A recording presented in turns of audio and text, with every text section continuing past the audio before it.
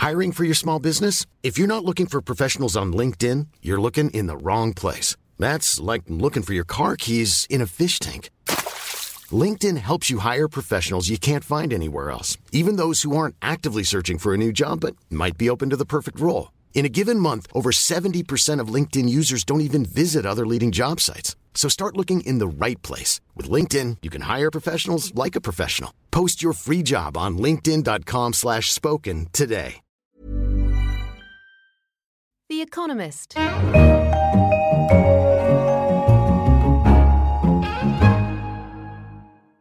In London, this is The Economist. I'm Anne McElvoy, Senior Editor, and you're listening to The Economist Asks. I'm joined in the studio by Edward Carr, our Deputy Editor. Our guest for this programme is Niall Ferguson, Professor of History at Harvard University and Senior Research Fellow of the Hoover Institution at Stanford University. Niall is author of a new book, Kissinger, 1923 to 1968, The Idealist.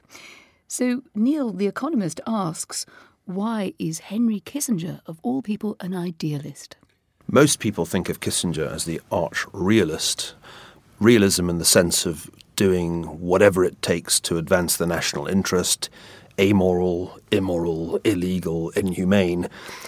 Writing the first half of Kissinger's life down to the moment at which he's offered the National Security Advisor job by Richard Nixon, I was very struck by how little this description matched the man I was getting to know in the archives. He comes across as an idealist in at least three ways. He's critical of the policy of appeasement, which I guess he grew up under, as being supposedly tough realism that went horribly wrong. He immerses himself in idealism, studying Kant at Harvard. And then he's an anti-materialist who rejects not only Marxism-Leninism, but all the capitalist theories of economic determinism that were doing the rounds. So he's an idealist on at least three counts. I've promised everyone I'm not going to dwell on Kant for too long, a terrible risk.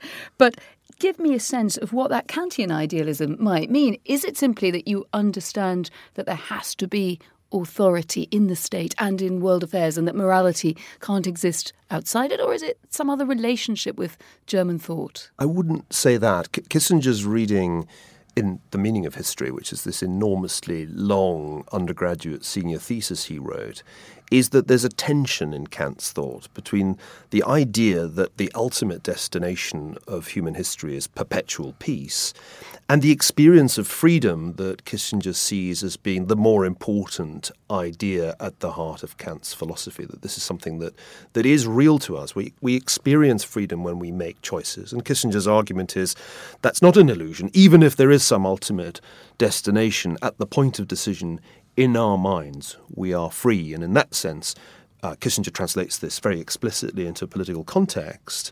The Cold War is not a struggle in his mind between two rival economic systems, one of which will turn out to be more productive than the other.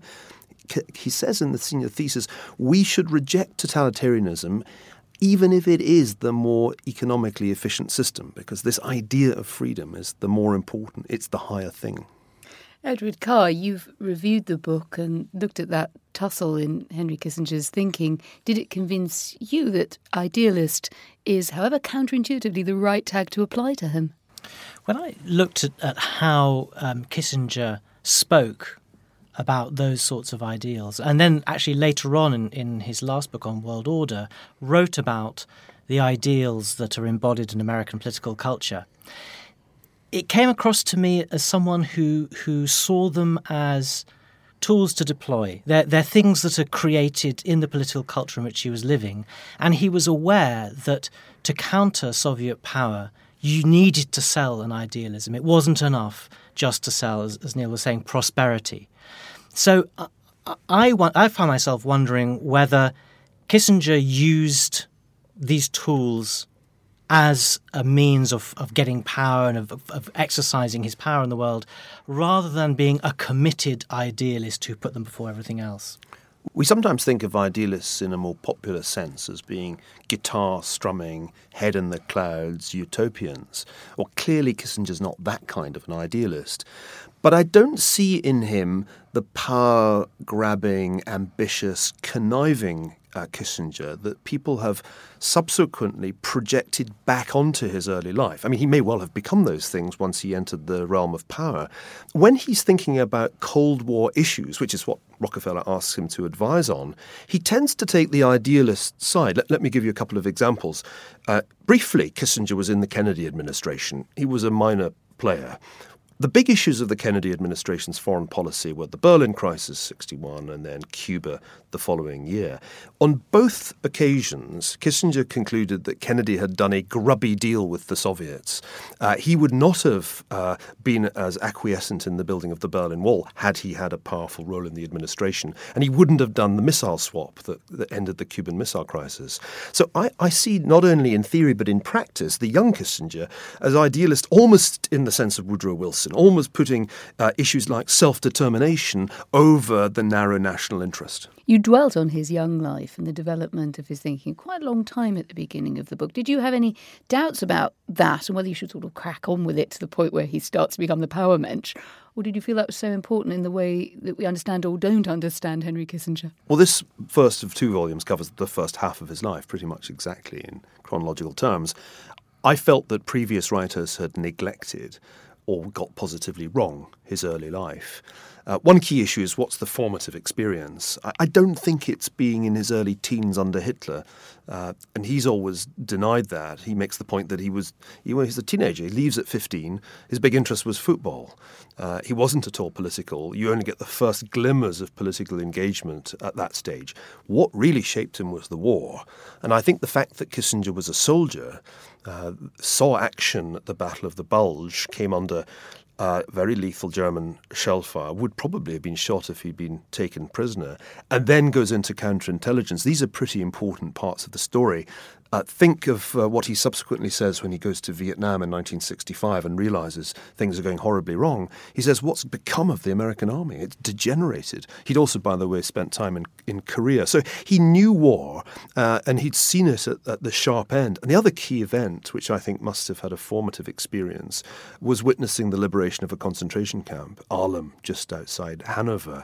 The short essay he wrote about that experience, which he gave the title The Eternal Jew, is one of the most extraordinary documents that I quote in the book. And for a man who lost his religious faith in the war at some point, broke with his deeply orthodox Jewish father over the issue, the experience nevertheless of witnessing the Holocaust, seeing what totalitarianism was capable of, discovering not long after that 13 at least of his family members had died too, including his grandmother, that cannot fail to have shaped his outlook. And I think there's a pretty seamless transition from Kissinger the soldier, counterintelligence officer, anti-Nazi, Nazi hunter, which is essentially what he was after he transitioned to the counterintelligence corps, to Kissinger the Cold Warrior. There's even a moment when he encounters the Red Army at the River Elbe at the end of the war. He sees for the first time there's another totalitarian state and it's not going to be our ally for much longer.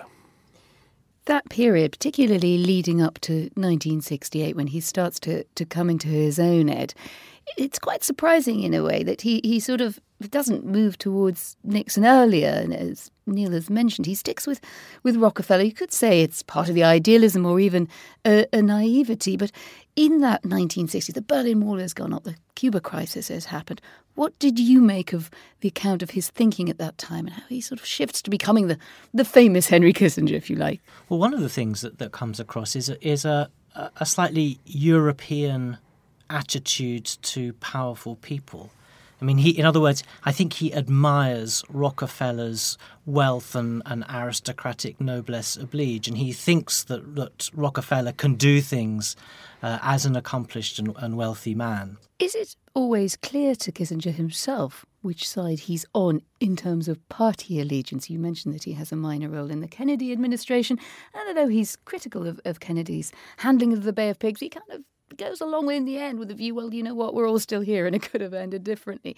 So he's at the same time thought of as being more of a figure on the right with a defining role in conservative America. Which is he? Well, he certainly thought of himself as a conservative at Harvard compared with liberal contemporaries like Arthur Schlesinger Jr., the historian who was a friend. But when he meets real conservatives, for example, at the 1964 Republican National Convention, he's absolutely appalled. The Goldwaterites, the supporters of Barry Goldwater, who boo and jeer Rockefeller when he tries to speak at the convention, appall Kissinger to the extent that he compares them with fascists.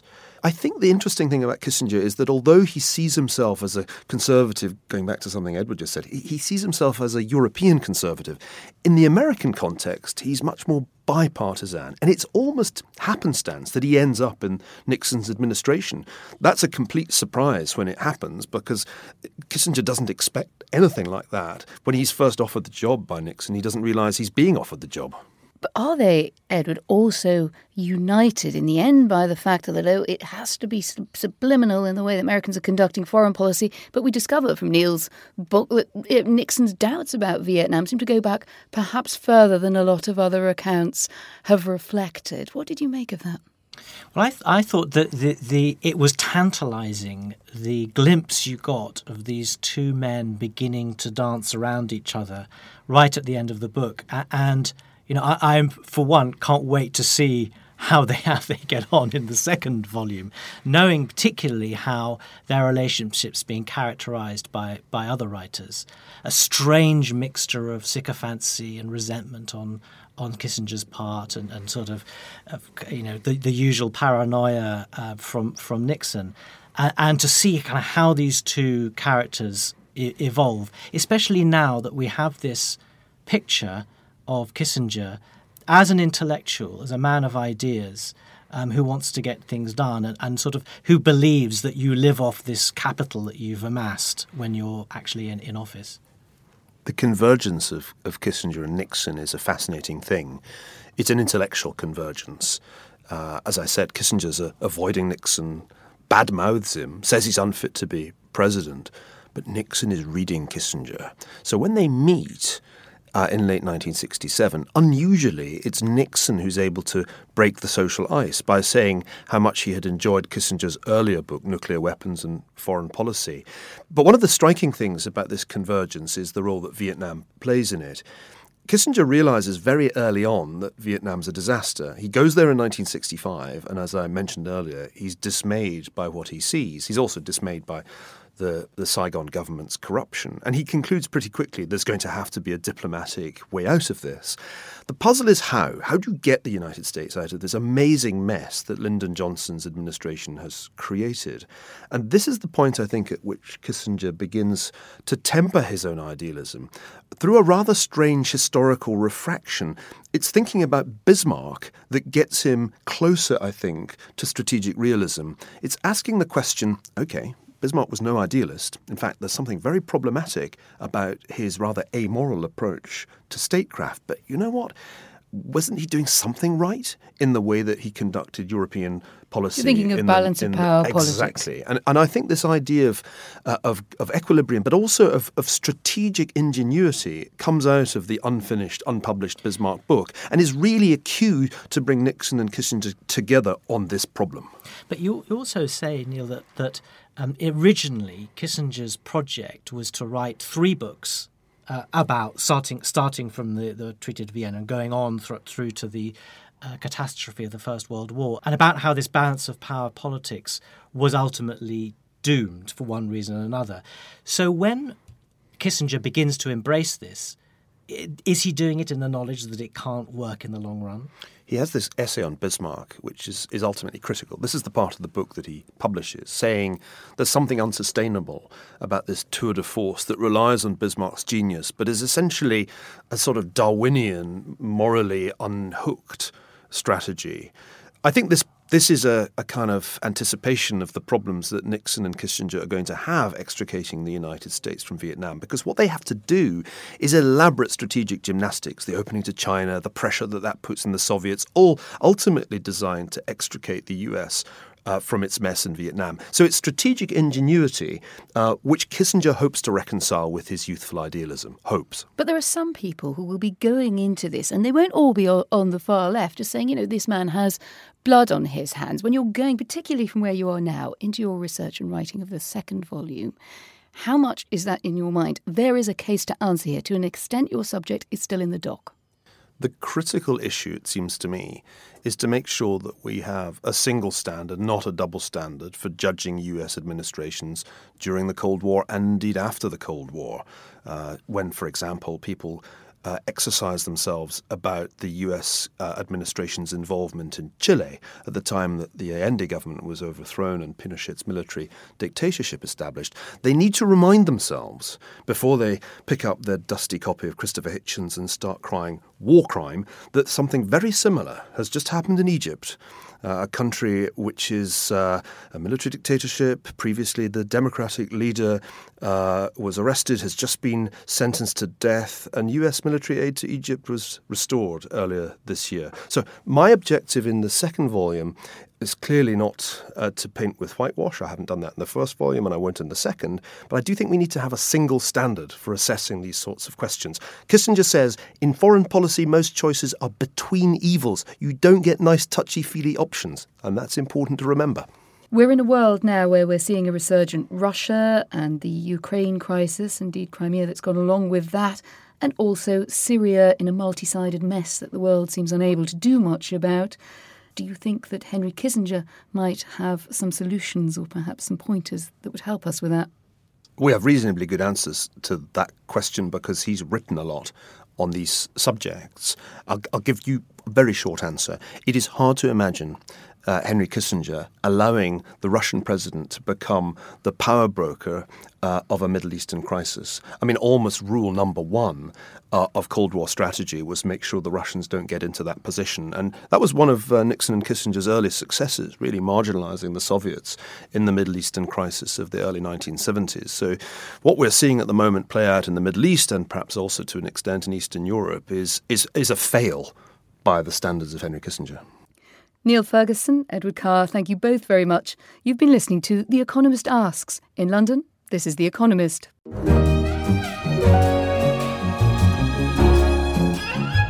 The Economist. Selling a little or a lot? Shopify helps you do your thing however you cha-ching. Shopify is the global commerce platform that helps you sell at every stage of your business. From the launch your online shop stage to the first real-life store stage, all the way to the did we just hit a million orders stage. Shopify is there to help you grow. Shopify helps you turn browsers into buyers with the internet's best converting checkout. 36% better on average compared to other leading commerce platforms. Because businesses that grow, grow with Shopify. Get a $1 per month trial period at shopify.com/work. Shopify.com/work.